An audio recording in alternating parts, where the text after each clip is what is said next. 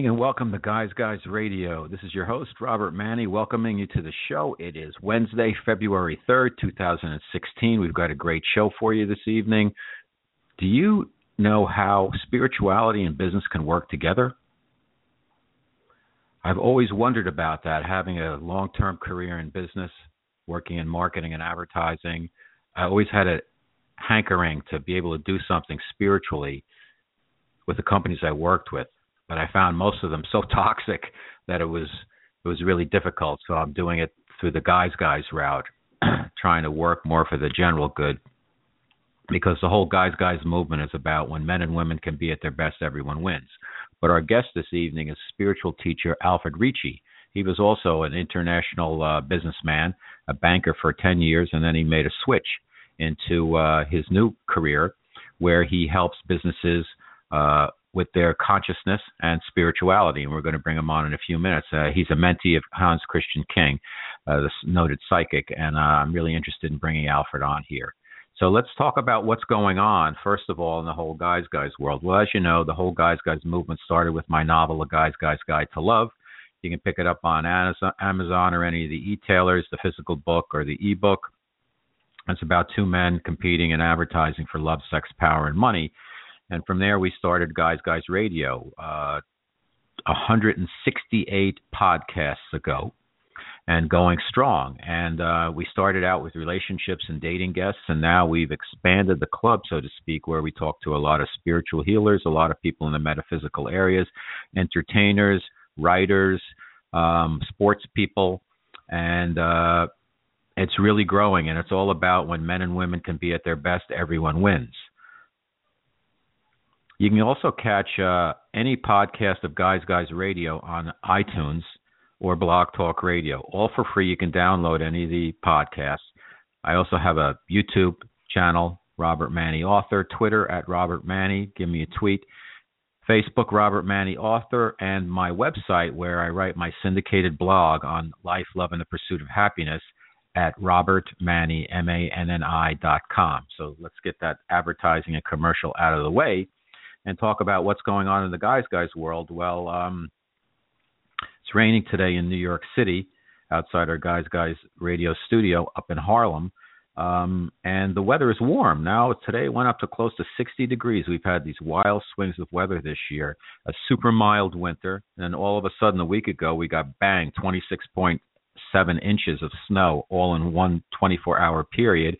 And since then, it's just melted off. This is like a little over a week later, and now the temperatures are like up around 60, and they're supposed to stay warm for the next week or so. So I don't know what's going to happen with this winter, if we're going to get another cold snap, or we're going to get more snow or whatever, but it's really topsy-turvy as our weather seems to have been over the past few years. And, you know, you got to think about the whole climate change thing because I've never seen major swings in weather like we have now, and it actually feels somewhat tropical, where we get these warm breezes and stuff at all times during the year. It's really bizarre. So keep track of that this week, and we've got Super Bowl 50 in Santa Clara, California, Levi Stadium, between the Panthers, the Carolina Panthers, and the Denver Broncos. We'll see the new hot quarterback Cam Newton take on Peyton Manning. Might be his swan song. Should be a good game. Super Bowl's a real experience. I've been to two. I went to see the Dallas Cowboys play the Buffalo Bills at the Rose Bowl in Pasadena. Michael Jackson was the halftime entertainment, and it was quite a show, and it was quite a game too. And then I had another one I went to for business. I went to Miami to see John Elway's last game, to see the Broncos play the Atlanta Falcons. I think around about 96, I think it was. But it's a real experience. You don't just go to the football game. The whole couple of days leading up to it, there's all sorts of stuff going on in whatever the host city is. There's a thing called the NFL Experience where you can go and do stuff like kick field goals and throw footballs through tires, and there's all types of merchandise that they're hawking, and all everybody does in town is talk about the football game and football. And football's really surpassed baseball, in my opinion, as the national pastime. And now you've got all of this information on concussions coming to light, and it's a real PR nightmare for the National Football League. So we'll see how that shakes out. I mean, you would think they could make football uniforms out of a softer material or something, more cushioning, whatever. But I guess the players get bigger, faster, and stronger, and it seems to be a more and more violent game. They're going to have to do something because the amount of injuries. I'm in a fantasy football league, and every year there's more and more and more and more of the great players get injured. That's just part of the game now. And after a while, now they have the concussion protocol, but now players are getting hit in the head and they have to sit out a game or two, and it's really it's like Mortal Kombat in there, and I guess that's what America likes. Elsewhere, real quick, in Iowa, we had the Iowa caucuses, and it's just a circus. There's such a there's such a scramble going on with these elections. I've never seen so much interest in it, where you've got this wild group of Republicans that are very neocon right wing, and then you've got Hillary and Bernie Sanders on the other side, and it's a really stark difference on paper between the two parties. Although if you look at Hillary's record, she's kind of a Republican in a lot of her stands. We'll see what happens. And that the whole thing with Donald Trump in there makes it really a wild, woolly battle. I'm not sure how that's going to shake out. It's a little bit scary. Meanwhile, the president, Obama, he's been kind of quiet throughout the whole thing. I think today he went to a mosque. He met with some Muslim leaders at a mosque. It's the first time he's done so in his 7+ years in office. So we'll see. In New York City, the latest thing is, and this is very troubling, is subway slashing. There's been about 7 slashings since the beginning of the year, I think, where people just indiscriminately go up to somebody and cut them in the face. It's crazy. Now, I've never really been afraid. I'm very self-aware, and I've maybe 1 or 2 times where I'm concerned, but I've ridden the subway a billion times, and it's relatively safe. But you have to be aware, and you don't want to get into any squabbles on the subway. Nothing's worth it. The seat isn't worth it, whatever. You just kind of be always on the defensive, always try to give the other person a chance to sit or have room or whatever. It's not worth getting upset because you're in a confined place and tempers can flare and people can snap. And you never know with strangers. And if you look at the pictures they have in the paper, the people who were, accused, who got caught on camera, accused of slashing, they look like you're, just another person on the train. But you've got to be careful and you just got to watch out. But you don't want to live in fear because fear attracts fear. And we have these choices we have to make every day. Love or fear, love or fear, love or fear. But it seems like with all this energy coming in this year particularly, that recently, particularly today, I've noticed that it seems like another energy is coming in. I'll ask Alfred about it, that it's kind of scrambling things up. And, it makes me wonder. It makes me wonder about how we deal with frequency and energy, because it seems like we read so much, and I've interviewed so many guests and read so many books now, because I try to read everybody's work about connecting with spirit and connecting with angels. And the ones that I am drawn to, the writings and the teachings, are ones where you don't just give it up to the angels or give everything over completely, that it's more about claiming your worth. And because I think, and I want to ask Alfred about this, it seems like you can get your energy sucked out. Now, they could be, I'm sure the angels are benevolent, but it just seems like, you have to keep your energy. It's all about, the real teachers don't give you the solution. They tell you that you have it, and it's about claiming our worth and calling upon ourselves to address our issues and to manifest things, etc., not giving everything over. Now, it's okay to sacrifice the small self, but that's to be able to be in a position to claim your higher self and let your divinity come into your life. So just a couple of thoughts to start off the discussion when we get Alfred out here. But let's talk a little bit about my guest, and then we'll bring him right on. Alfred has always been led to experience miracles beyond his understanding. Alfred Ricci came from living in shelters and group homes to earning a graduate degree. He worked in 22 countries as an international banker, and then guidance spoke to him directly to inform him it was time to let go of his career and search for meaning. He's been working with Hans Christian King, who is a well-known psychic and a wonderful person. He's been on the show, and I look forward to having him back. Very kind person also.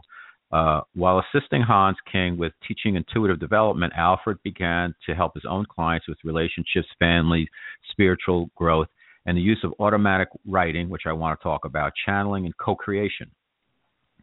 After many years of teaching individuals how to work directly with spirits, Alfred's new focus is bringing the principles of spirit into organizations. He's gives seminars, executive coaching, and showing business owners how spiritual principles can achieve the bottom line results through creativity and having enlightened employees. And I really applaud him on this, because I know it's not easy, and we need more people like him to do this work. So let's bring my guest on right now, Alfred Ricci. Good evening, Alfred.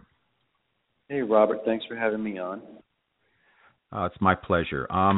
Let's start right at the beginning, because to me, what my obvious question is, what happened? What flipped the switch? What was the inciting incident, if you will, that took you from your business career and moved you to a different type of career that has some business application now, but was really more driven and guided by spirit? Well, it started when I was at the absolute peak of my career, traveling around the world for one of the largest international banks. And something inside my chest said, okay, it's time to resign and do something meaningful with your life. And I said, who are you and what is meaning? And it just kept haranguing me and harassing me, saying, look, you need to listen. It's time to resign. You're going to go back and find meaning. And I kept with the same answer, saying, who are you? And I still don't understand what this meaning thing is. I never went to church, never prayed, never had any spiritual aspect in my life, MBA, hardcore business, banking, and this thing inside my chest starts talking to me. So finally, after a year, went from talking to harassing to yelling at me. I said, fine, okay. I just literally handed in my resignation. They all looked at me sideways, and I'm like, look, I'm not even going to bother explaining. Gave away everything, moved back to California, and the other side coordinated me meeting Hans, where I started understanding what is meaning, what is spirit. That's the short version. Okay, so let me ask you something I had alluded to in my opening, where I've talked about something that my wife actually brought it up to me about being careful that when we kind of give a lot of ourselves up, we want to manifest things, we want to work with angels, we want to work with our guides. And it always seems, and she mentioned this, and I think she's right, is that we have to be the guides that really seem to be the most, I don't want to say authentic, it's the wrong word, but the ones that tell us to claim our worth seem to be, instead of giving our power over, seems to be the way to follow. So did that happen with you, and how did you manage that process when you were being talked to by spirit? Yeah, I understand. Everybody has their own version of this. I'll try to condense it down to what I believe. There's two steps. The first step is letting go. And in the letting go, it's not you are changing. Instead, you're letting go of that which you're not. You're letting go of ego, false perceptions. You're letting go of like your small self, past. You're letting go of things that are not who you truly are. Mm-hmm. You can surrender those things. And then the second step is to say, okay, I believe I am connected. I believe I am listening to guidance. And the first step, the more you let go of false things about you, such as I need to climb the corporate ladder, I need to earn a lot of money, I need to have a title, to be important. I need to keep up with the Joneses, those type of things.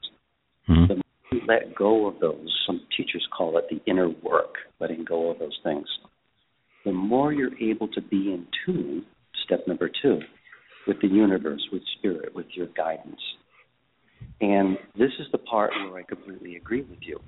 You're not giving up your life. You're listening to say, what is for me?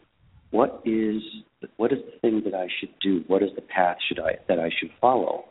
Guidance, the universe, as they did with me, can communicate with everyone.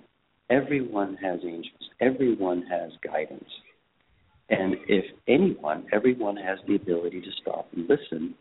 And instead of asking your brain, ask the universe, what should I do in this situation? Should I choose this or choose that? But once you listen and the universe guides you and you're able to hear, it's up to you to do the work.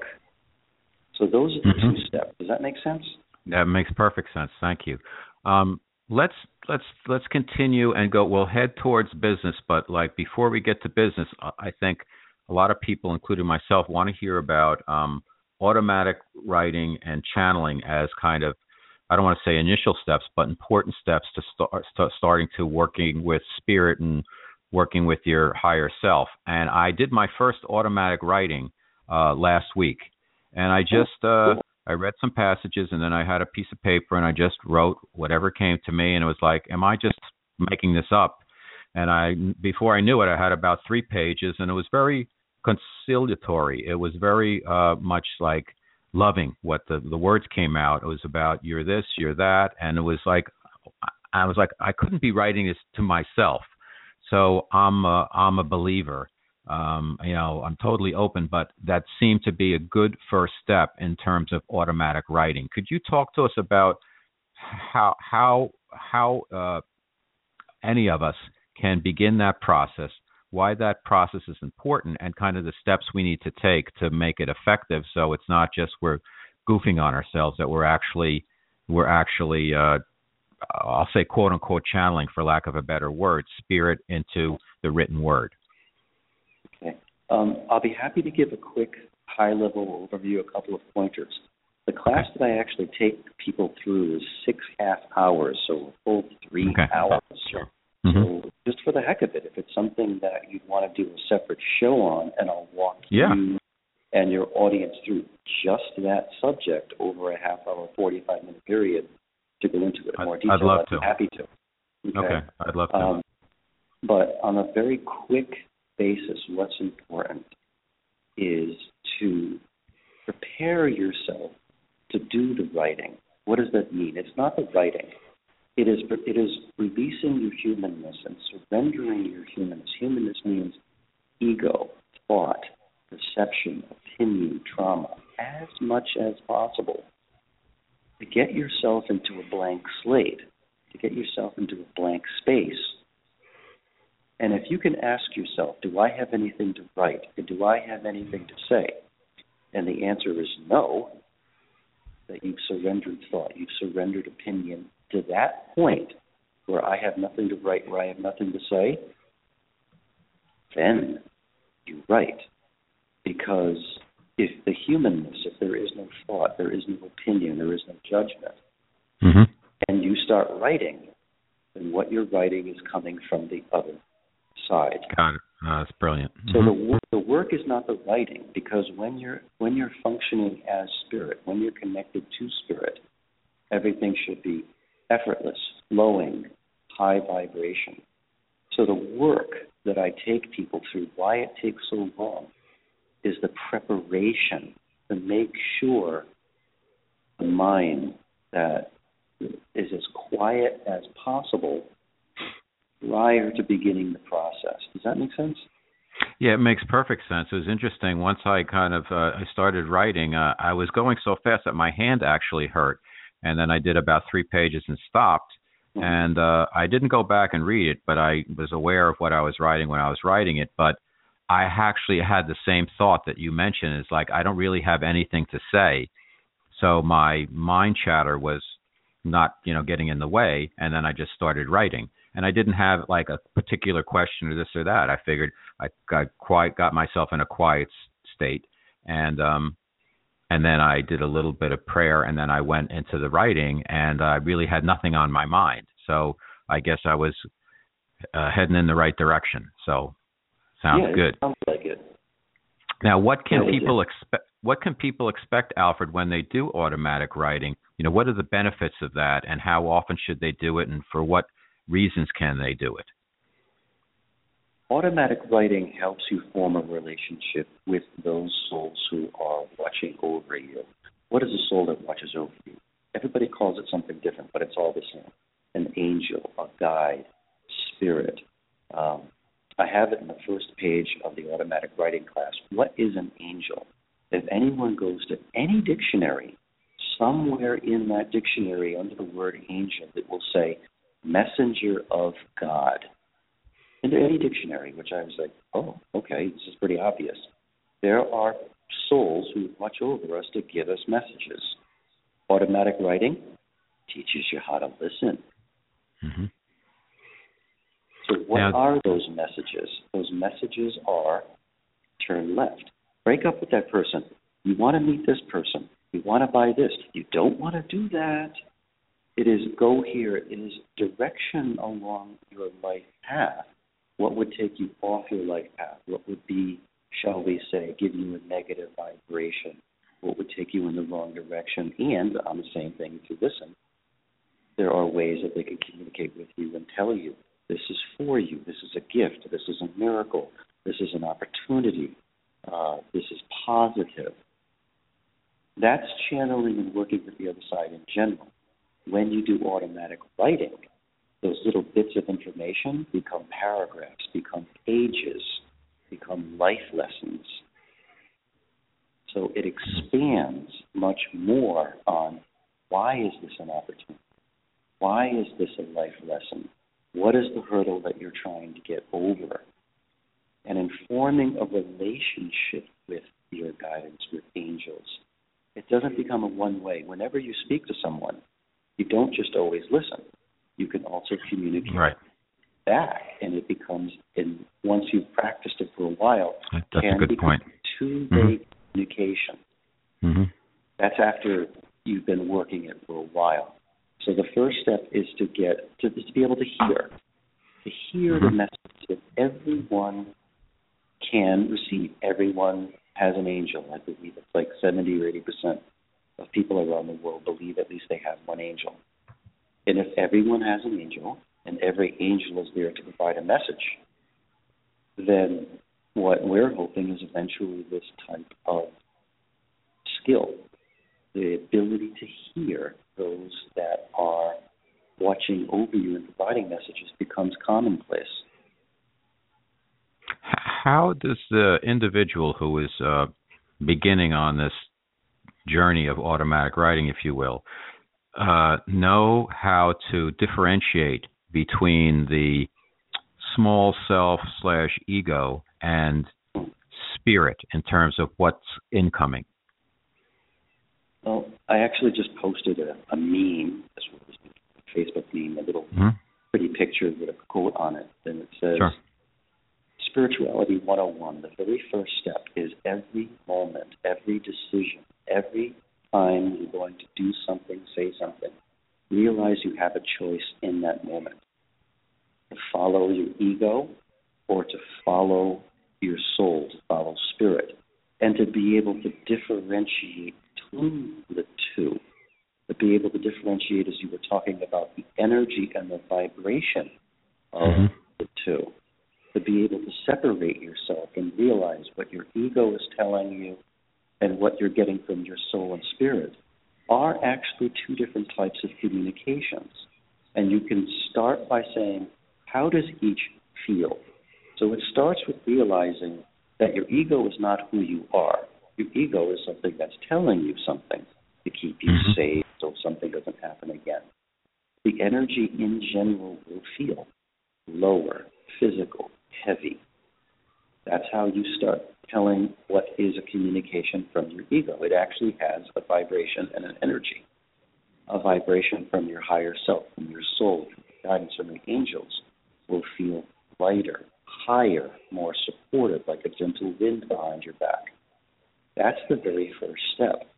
is to be able to differentiate the two by how does it feel. And then you can say, okay, I can make a choice. I can choose at this point to follow what my ego is telling me or be calm and listen very quietly to what Spirit is telling me. Because that's the first step, is to be able to differentiate and consciously choose between those two. Now, do you find, Alfred, are there better times than others during the day? Like it seems like you mentioned being able to do some of this, receive information kind of on demand, to work with Spirit on demand. Do you find that do you set aside let me articulate this a little better. I'm sorry. Do you carve out certain times during the day, or do you have a routine for this, or how do you create your ongoing dialogue with Spirit? That's question number one. And number two is that voice that was inside of you in your chest telling you what to do to make the career move. Are you still in contact with that exact Spirit, if you will, the Spirit, or do you hear, is that who you're dealing with all the time, or who are you communicating with now?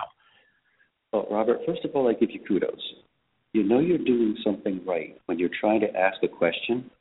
You know the question is inherently there, and it takes a little while for your physical self to bring the question into physical words. That's the way spirituality works in the beginning, is you just know something, but you're trying to bring it from the spiritual realm, the energy, the feeling of spirituality, and trying to explain it in a human way. That is channeling. That is bringing something from the spiritual realm, which is based upon vibration and energy, and bringing it into physical, which is based upon words. So kudos to you, first of all. Oh, thank following you. Your inner soul. Doing my best. So, yes, to answer your question, in the morning when you wake up is the best time to do the beginning practices, to go into a quiet place. Why? Because you're not worrying about what happened today. This person said that, I have to run into this. Wake up 15 minutes earlier, wake up a half hour earlier so you're not rushed. So you can say, okay, I got 15 minutes, a half hour to do my exercise, and I'm not going to worry, think, consider, bring humanness into it. You can do that after your practice. During your practice, you don't want to have to consider, think about anything, which is why I say first thing in the morning is great for the beginning practices. But what happens eventually, the more you practice, you go from a quiet, peaceful place to, okay, I'm going to practice in line when I'm at the store. I'm going to practice in line when I'm at the bank. Well, you've got people and noise around you. And the more you practice, the more eventually you get to the point of saying, I need help me, please. All hell is breaking loose. But you've done your practice. And when all hell breaks loose, hopefully you've done enough practice that you can break through all the stress, get to a quiet place, and listen to guidance.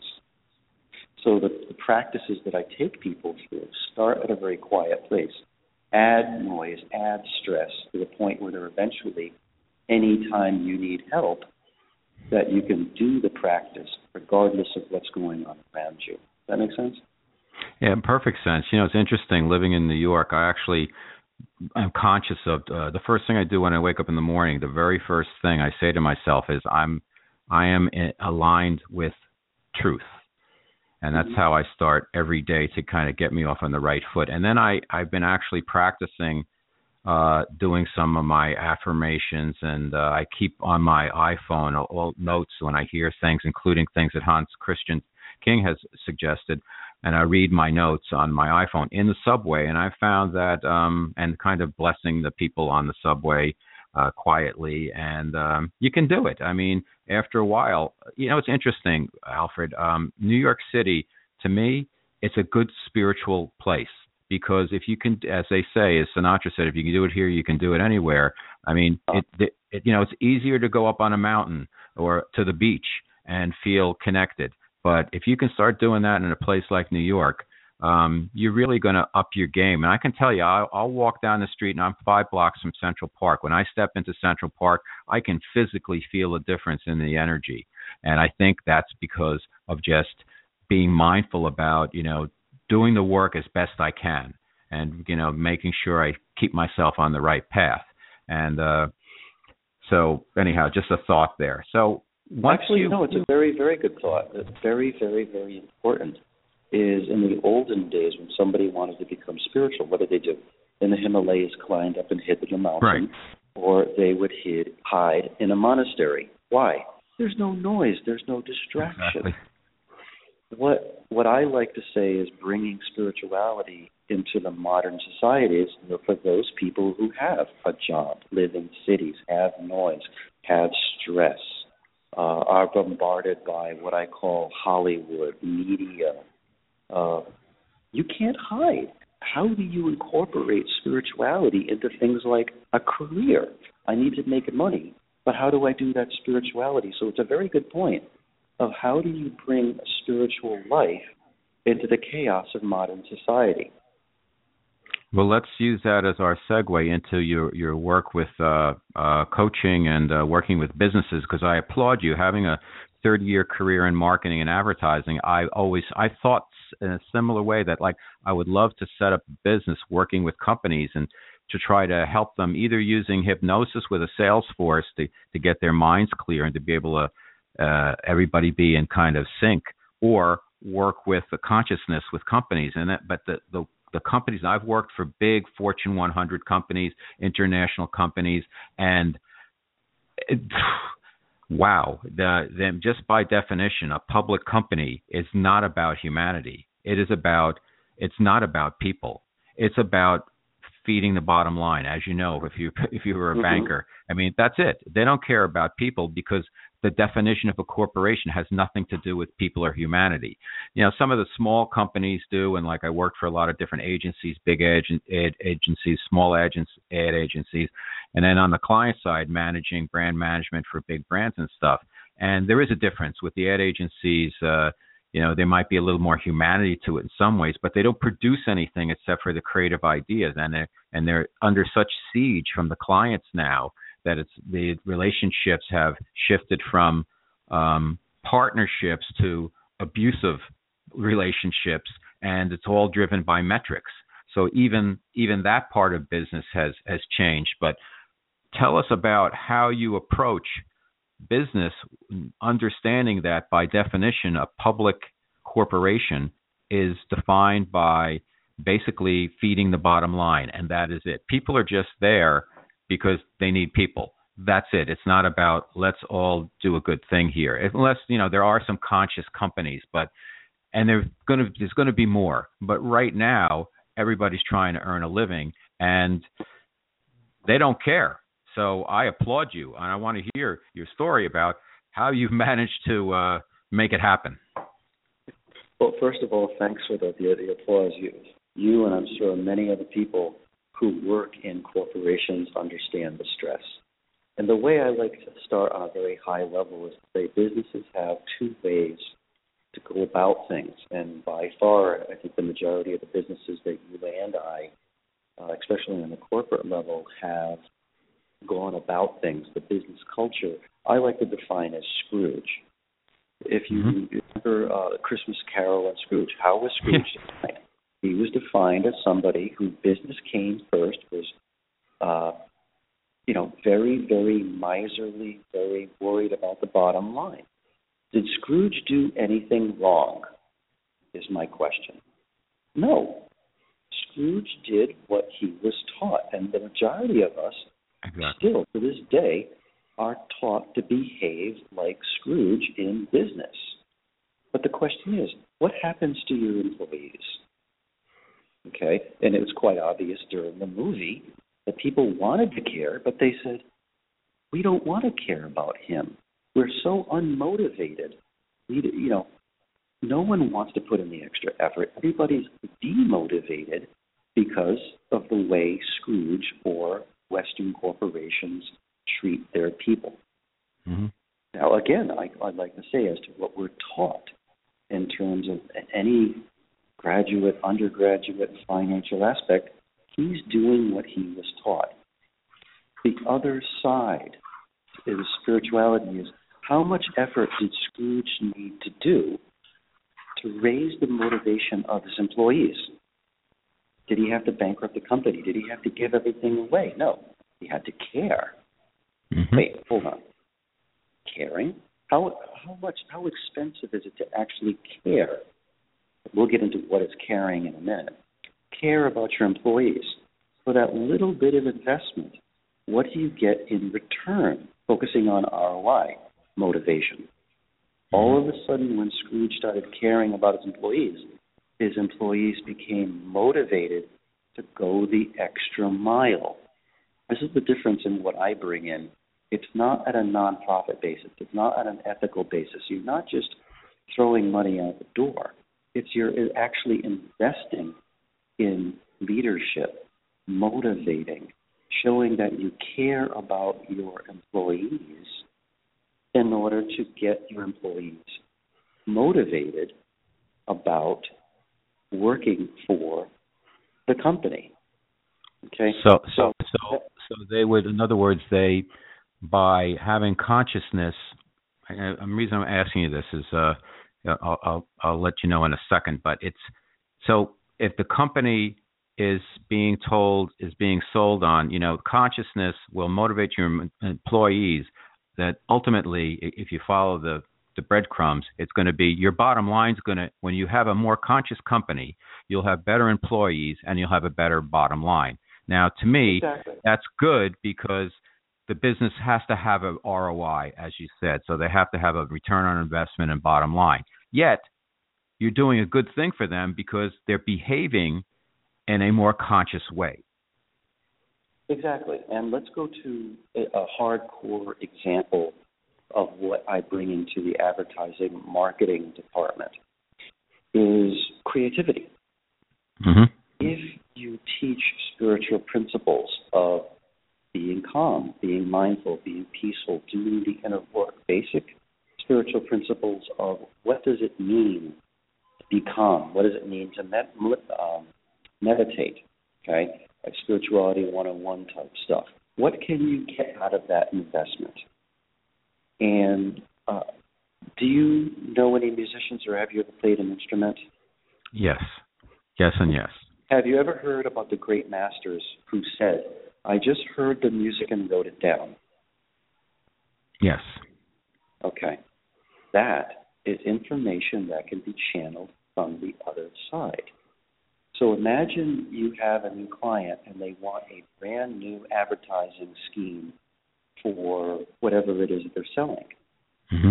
If you teach mindfulness and meditation, you can actually teach the creative people how to channel ideas, advertisements, branding, yep, and get assistance got it. Mm-hmm. from the other side. See, the thing that Hans Christian King taught me, spirit is there through all aspects of your life, not just personal, but in work also. So if you say, everybody, hi, I could use some help. I have this assignment. Some famous company wants me to create an advertisement. I'm going to be peaceful now. Could you please help me create this advertisement? And all of a sudden you go from working by yourself with your ego and what you know as an individual to asking the universe to help you create something that is called co-creation. Mm-hmm. And it all comes from the basis of the person being calm enough to be creative and working with the universe to create something new. And as far as I know, that type of skill, obviously isn't highly used, but there is a hardcore return on investment because just like the masters that wrote down music that didn't exist, you can create anything, co-create anything with assistance. And pretty much most of the great masters, even Michelangelo said, I looked at the piece of stone and realized there was a statue inside waiting to come out. Where did he see that? How did he see that? Because he was connected to his guidance. Yeah, it's interesting because I'll give you a modern day example of that. do any reading about Keith Richards of the Rolling Stones, he claims that he's got an antenna, and basically it's like incoming, and then he runs over, he goes wherever he is, and he gets his guitar or write it down. And he said, I don't write any of these songs. But I know when they're coming in. Now, he doesn't ask for them, I don't think. I think he's just wired. His frequency, he's a special person in a lot of ways. He's certainly an anomaly. But he said, the music I don't write these songs. They come in and I record them, and that's it. And that's exactly it. How much are Keith Richards' songs worth? What is the return on investment in him being quiet and listening? Exactly. That material that can come through, whether it's marketing, advertising, writing songs, painting, sculpting, I create classes on, and I just sit there with a blank piece of paper and I say, okay, please give me the class. We now charge $200-300 per seat per class. So the return on investment in teaching things like peacefulness and creativity, it's obvious to say, would you like something original? And there's two ways to go about it. Coming full circle, people are individuals with their mind, with their limited intelligence, by themselves with their ego. Or would you like to tap into something higher? That's a specific example of how to bring the creativity, the assistance of spirit into the workplace. Now, how do you, Alfred, your approach when if you don't mind my asking, your approach with these companies, I would assume you have to have buy-in at the very top or it's not going to work, because you've got to get people to pay attention, and usually that's done out of fear, not love. So, I know you teach also spirituality for your career, which I think is great, and I want the audience to know about that. But when you're approaching, just out of curiosity, when you're approaching a company, I guess you have to start at the top and get buy-in at least at the top, but you must get some hurdles that you have to come over. And I guess I'm answering my own question, which is it's got to always have ROI. So how do you approach that? Yeah. Well, actually, I have two approaches. The first approach is the obvious, like you said. It has to be somebody who's already applied spirituality to their personal life and said, you know what? This is really cool stuff. I think this can help me run my business. I want a culture of cooperation, a culture of trust, a culture of autonomy, a culture of egalitarianism, which is basically no fiefdoms, no politics, no stupidity. Everybody believes in the same values. Everybody treats each other with respect. That is someone who can adjust the culture of the organization according to cooperation, sharing of ideas. That's the first one, which is a hard sell because it's hard to find somebody at the top who's willing to share and make a, shall we say in modern terms, risky judgment of trying to bring those principles in when by far the majority of the people who have climbed the corporate ladder probably won't agree with them. So, yes, it has to be very high buy-in at the top. That's approach number one. Approach number two, I've actually had more success, is anybody listening at the team level, you're a team member or you're a team lead at the customer-facing or product creation level, at the bottom level, and you as an individual, either whether you're a team member or a team lead, has said, you know what? I would like to bring cooperation. I would like to bring sharing, understanding, respect, these principles into my team. We come in also at the bottom level because a team has a budget for training, employee training. Right. And it doesn't have to be approved at the top. And I have a brochure to say, okay, if you would like a team training to bring these principles so your team is more cohesive, your team is more trusting, your team is more efficient, more productive, you can actually have an ROI at the team level. And if enough teams talk about it, senior management, again, the guys at the top say, hey, what the heck is going on down there? Is there something that we would want to spread and support from the senior management perspective? But I've seen actually better results because you have little blips, little lights, little sparks, and it shows that you actually can have positive results without massive investments like you'd have to have from the top. And then they can increase scope slightly and increase scope slightly more to support a senior management objective of saying, maybe we do want to consider rolling this out, because they've had, shall we say, little beta examples of it working from the bottom. So literally anybody who's listening to this podcast can spark or ignite bringing these principles into your organization by simply looking at a team budget and saying, do we have a training for something like this? Does that make you follow on that one? Makes perfect sense. Well, let's take this then to the next step, which is with the individual. First, I just want to let everybody know it's Guys Radio. Your host, Robert Manni, our special guest, spiritual teacher, Alfred Ricci. So, and we're talking about spirituality and business. So let's take it, Alfred, to the individual. Managing somebody's career, and they want to integrate spirituality into it. Yet, most people who are in their middle of their career, they've had some business experience. You can't go into a company, outwardly espousing spirituality, because you'll walk into a buzzsaw because people try to tear you down. So how do you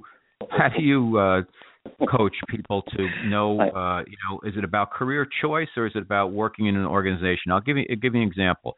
I had 30 years in corporate experience and a lot of work in the beverage alcohol area. And I don't have any problem with that category as long as it's handled mindfully. People can enjoy a glass of wine and all that. There's nothing wrong with it. But, it gets out of hand with some people and it's not right for them. And over time, I'm seeing less and less interest in it. Yet, I've gone on this path with the whole Guys brand, and it's, I'm heading towards getting that switch flipped. I'm meeting more and more of the right people. Opportunities are coming my way now. But it's been pushing the rock, if you will. Whereas, I have a huge opportunity on the table for a new tequila company. And my thinking is, do I have to go left or I go right? I'm just saying I'm going both and just see where the chips fall. And as long as I'm mindful and spiritual and conscious about how I do business and how I treat other people, the right thing will happen for me and I'll be able to be in service in either instance. So I'm just using my example as typical of somebody who's saying, I want to be spiritual, yet I got to pay the bills and I want to have a job. And yet most of the products that are out there, like you go in the supermarket, nothing's good for you. All the pharma stuff has all side effects. We have a dysfunctional, crazy, upside-down society. How does the individual has to make a living and wants abundance because they're mindful and conscious? How do they deal with all of this when they're trying to pay their mortgage? Okay. I'm going to circle back again and say it starts at the point whenever you're trying to make a decision. I'm going to use your example and say, okay, and every time you're trying to make a decision, it starts with a simple observation. My ego is telling me something, or I can be quiet and listen to the other side, okay? And the ability to take a step back and separate yourself from what you're trying to do. So if you can say, okay, I understand my ego is trying to tell me something, that my ego is trying to tell me there's, for example, a huge payoff. There's going to be a huge return on investment. Look at the numbers, ego, immediately. Right. Put that aside. Go into a quiet place and say, everybody, I would like to discuss with you, for example, the tequila business. How do you, all of those who guide me, feel? Is this tequila business on my path? Is this something that I should do? Give the question to them. Go back into a quiet space and wait for a response. Okay? So the first way the majority of us are taught is to mull it over, figure it out, push forward, like you said, pushing a rock. Exactly. How does that feel? You described it as I'm pushing a rock. Well, the spiritual path, as you know, it's not as easy. You made the big switch, and no. I'm sure it wasn't easy at the beginning, right? Okay. But the difference is, once you tap into that, you have the difference is you become attuned into an army of supporters who's working on your behalf. Basic spirituality is I'm in ego, I'm cut off. I'm separate of because I'm in ego. I let go of ego, I become in tune with the army of angels and supporters in the universe that are working on my behalf, guiding me to say, we're providing you an opportunity, or, you know what, if you go in this direction, we don't think it's going to work out very well. We'd rather you let that one go and wait for the opportunity that we're creating that we believe is going to be better for you. Mm-hmm. So the belief, and it comes down to this, the belief is either I could do it on my own, or I believe there's an army of people who love me unconditionally and are busting their butt on my behalf, and I better listen to them and coordinate with them. You basically, that's the way to choose. And when you bump up something that says, I'm trying to push a rock, step back. Coordinate, listen to the other side, do the basic meditations and say, for example, automatic writing. Okay? To say, I'm giving to you guys, please tell me what you think about the tequila. Guess what? What is your job when automatic writing? What did we talk about? It's learning to listen. Not in little yes or no's, but in paragraphs about what they would feel about that opportunity. Mm-hmm. The trick, like I mentioned before, in automatic writing is letting go. Make sure that your ego does not follow you. Your ego is not writing. You're listening as clearly as possible. Again, that's why it takes 3 hours of specific coaching. I'd be happy to walk you and your people through specifically how do you separate yourself from that noise? How do you listen clearly? But in a step, you're asking them their opinion. What is best for me? What will they support? Are they supporting that? Did they create that opportunity you should follow through and do the work? Okay, you mentioned all the way from the beginning. You're not surrendering it, but you got to do some work for that. Or are they saying, no, we believe there's a better opportunity for you to have a positive influence on the world. Wait and let that reveal itself. So then you start working with the universe. So I'm addressing what you were saying when you were introducing me. How does it fit into automatic writing? How does working and listening to the other side fit into opportunities for your career? And basically, by definition, the very last thing is, if you're working with the other side, no matter what they give you, there will be some way that it makes the world a better place. No, I understand completely. And I think I misspoke when I mentioned building the Guys brand is pushing a rock. It's just, it's hard work. That doesn't mean that it's not the right path for me, because the more I stick with it, things keep opening up. I think the rock is my self-imposed mental rock. It's not because I'm used to things working in a different way. And this is new. It's new, but I feel I'm doing the right thing, and I'm getting the word out for so many great people like yourself. And the brand and the movement continues to build and build. So I think I used the wrong word there. But, if I use the word, I use the word. So maybe I have to do a meditation on that. So, but thank you. But it's clarifying what you had mentioned way in the beginning, is it's not surrendering. You have to do the work. Exactly. And that's what a lot of people don't understand. Yes, a miracle may show up, but the miracle may be the other side is saying, Robert, we'd like you to do this radio show. Guess what? It's a lot of work. Yeah. Well, how about for yourself, for the benefit of our audience, Alfred, like you were a banker, an international banker. I'm sure you're doing really well. 10 years into it, you put in your resignation. Take me to 2 years later. Did you, during that time, say, what the heck am I doing? Or were you completely plugged in and saying, this is the right path for me, everything's going to fall into place? And did you just remove all those boulders and rocks out of the way so you were connected to source and you got the help and the opportunities you needed? You must have had, just as Jesus, had to see the burning bush, I'm sure you had your trials and tribulations and ego got in the way and you had your doubts and said, what the heck am I doing, once or twice, right? I was scared, doesn't even come remotely close to how I thought my heart was going to pound out of my chest every single day because my ego was harassing me saying, have you lost your mind? Are you out of your freaking rocker? Have you lost it? Are you going insane? And saying, do you know what you gave up to follow some voice in your chest that isn't real? And everyone will go through that. The question is, what do you follow? Do you follow that inner knowing, or do you give in to the ego?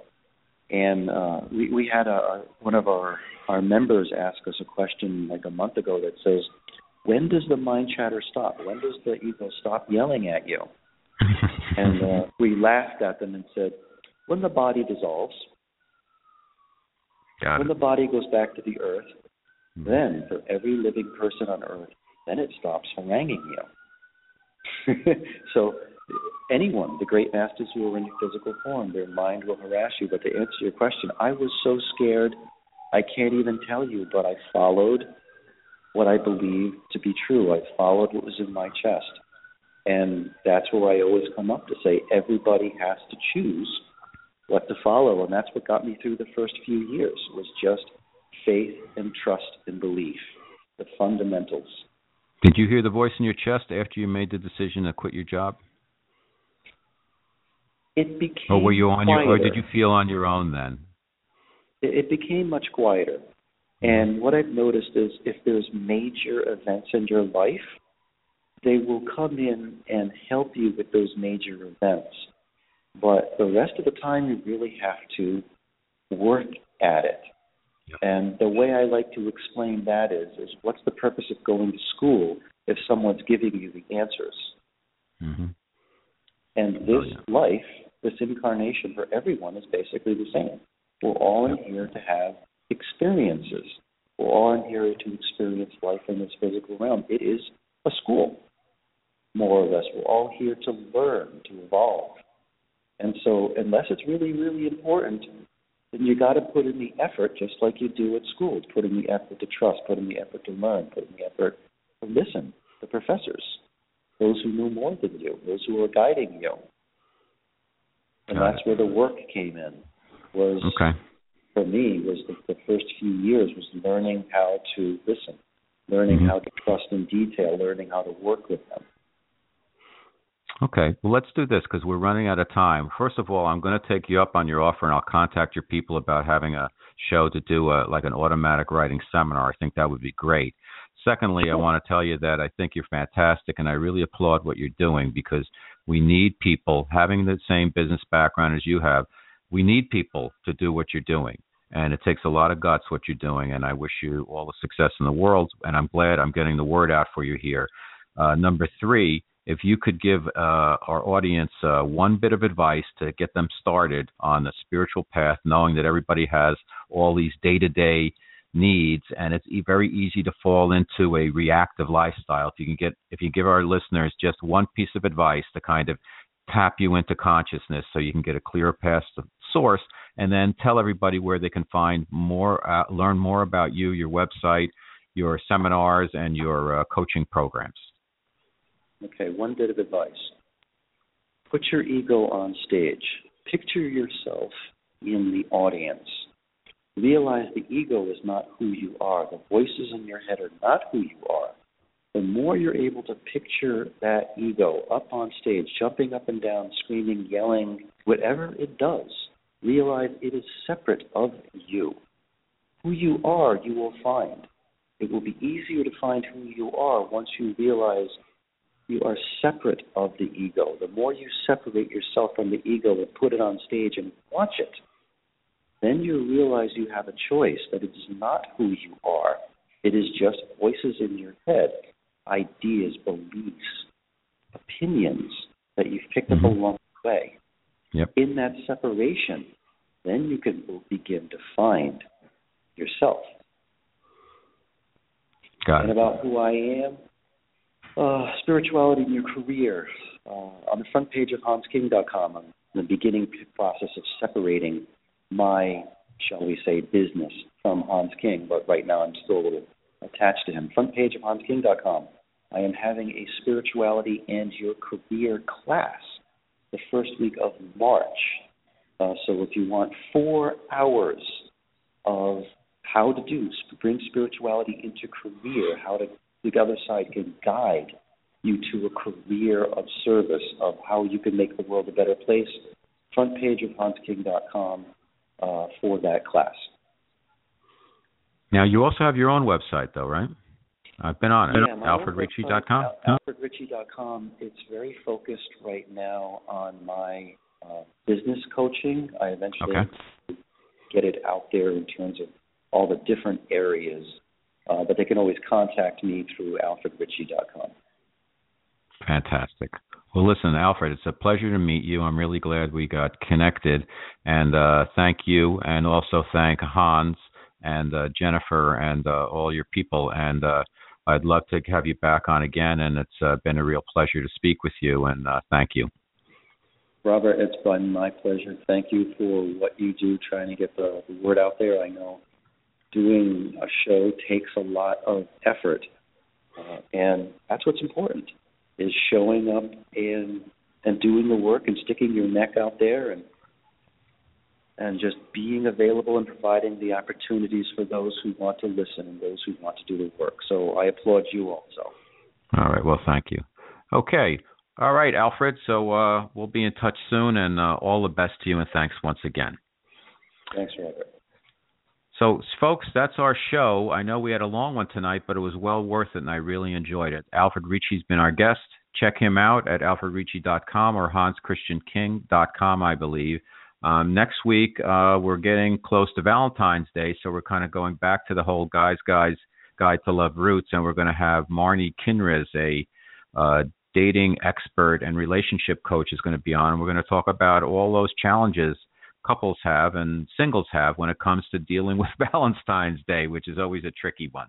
So anyhow, thanks to my audience. I really appreciate it. I may have some good news about where we're taking Guys Radio in the next couple of weeks or so. I'm in talks with some folks, and it could be a lot of fun. So we'll see what happens there. But in the meantime, just remember that do the best you possibly can, and that when you think about it, guys, finish first.